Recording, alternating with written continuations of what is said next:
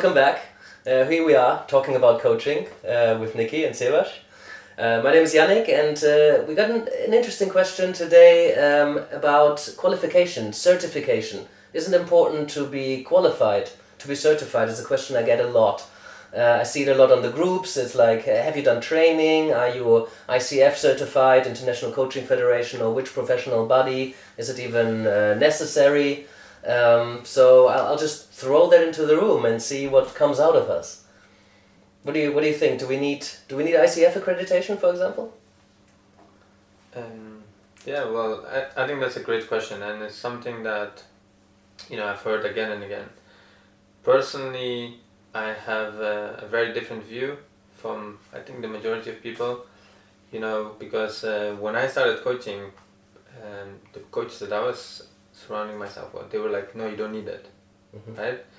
You have already everything you need to be a great coach.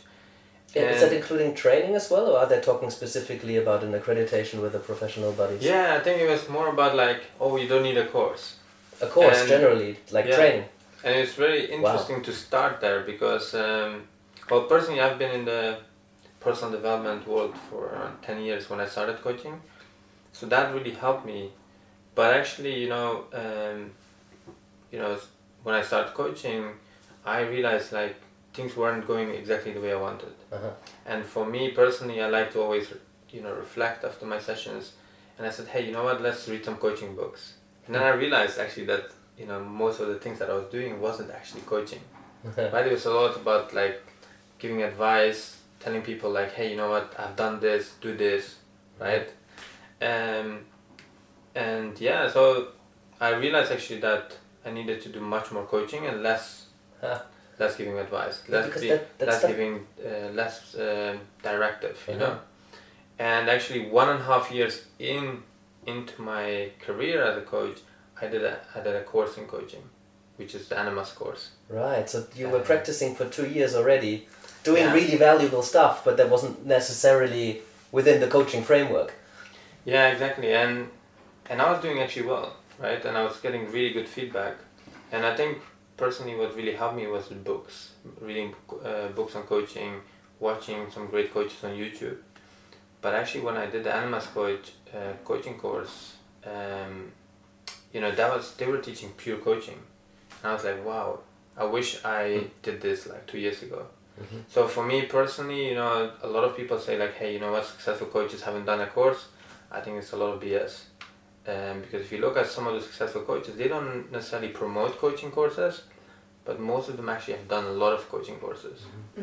And I think that's a great start.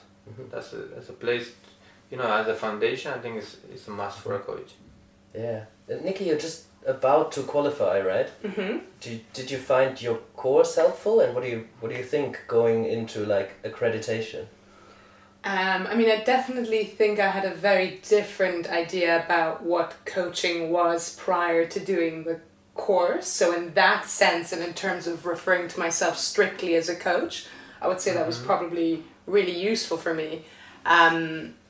Much like you, Sebash, it was a bit like, I thought coaching prior to the course, whilst I knew it was kind of standing back and letting the client speak, I also thought, there would be plenty of opportunities for me to kind of maybe impart some of my own knowledge or advice or the way I perceive the situation. But definitely the course helped me to kind of learn to stand back a lot more into what I now would define and understand as strictly coaching as opposed to mentoring or other forms of kind of one-to-one conversation.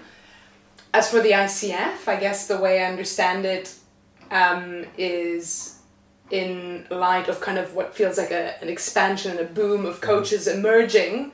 I wonder if that's going to become a lot more interesting in terms of the profession becoming more regulated and then kind of zoning in more on coaching strictly versus other forms of conversation that are similar to coaching but aren't coaching strictly.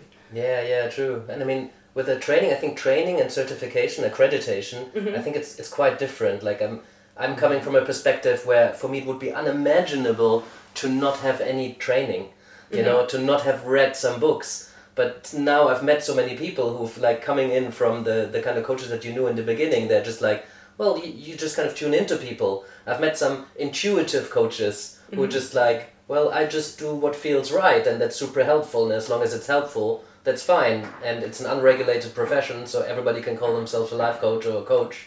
And as long as they're providing value, that's okay.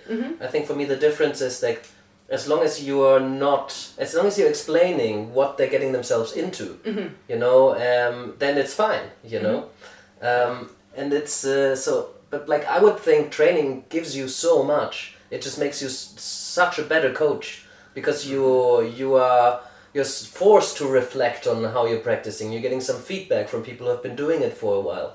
I guess one of the dangers is that you try to model a certain kind of coaching. And I hear that a lot as a supervisor, that somebody does really good work with what I would call consultancy or mentoring, and then they're really trying hard to be the kind of facilitative coach who just kind of helps somebody find their own answers rather than putting anything on the table to consider. And they're feeling really bad about it, feel guilty about doing that kind of coaching, when actually the clients really like it. And so then it becomes about semantics, and usually clients don't care about semantics, and they often really don't care about certifications either. You know, so if you're accredited, you have that stamp of the ICF, International Coaching Federation, by the way, of the EMCC, the European Mentoring and Coaching Council. There's a couple of other coaching bodies that give accreditation. It just basically means we certify that this coach has fulfilled a certain standard of training and ethics, and also that you can report them if they do bad practice. You know, so it just gives you a mark of quality, a stamp of approval by an official body that has been working around that. You know, the AC, for example, the Association for Coaching, is big in the UK. ICF is all over the world. You know, I think it gives the client a certain sense of safety, that they're in good hands. And they don't necessarily need that if they feel like they're in good hands, or if you came recommended. You're right. You know, I never signed up for the ICF or any of the other coaching bodies because I was teaching at a university, and I didn't feel I needed that in order to make somebody feel safe. You know, but there's a lot of the great thing about the professional bodies is that you develop. First of all, I think it is really professional to be part of a coaching body. There's a network that you're tapping into, people that you can connect with, other coaches. The accreditation process will get you to rethink your coaching approach and help you learn a lot about the way that you coach. And then you can still decide whether this is the kind of way that you want to coach. Because if you give a ton of advice and you're more of a mentor or a consultant, the ICF might not give you their certification. So I think it's important that we think about what kind of practitioner am I, what kind of coach am I, and what professional body would that be a good match for. You know, so I think the process is good, it's useful, more and more organizations will ask for it, so if anybody wants to work in organizations, that's going to be more and more relevant for you to get that accreditation. That's probably, for me, it's coming at some point soon, because I'm more and more working in that space, and more organizations are asking now, because the number of coaches is exploding.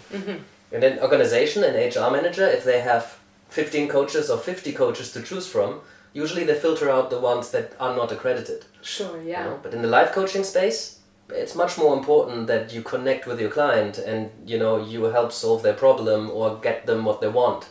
You know, they tend not to ask whether you're certified, in my experience. Yeah, I think so, and I really agree with that. And I think we have another distinction there, because there's a difference between being qualified and accredited and being trained, right? So even, you know, if you choose not to be qualified with any of these bodies, I think training is a must. Hey guys, if you enjoyed that, you know what to do. Hit subscribe and send us a question. See you next time.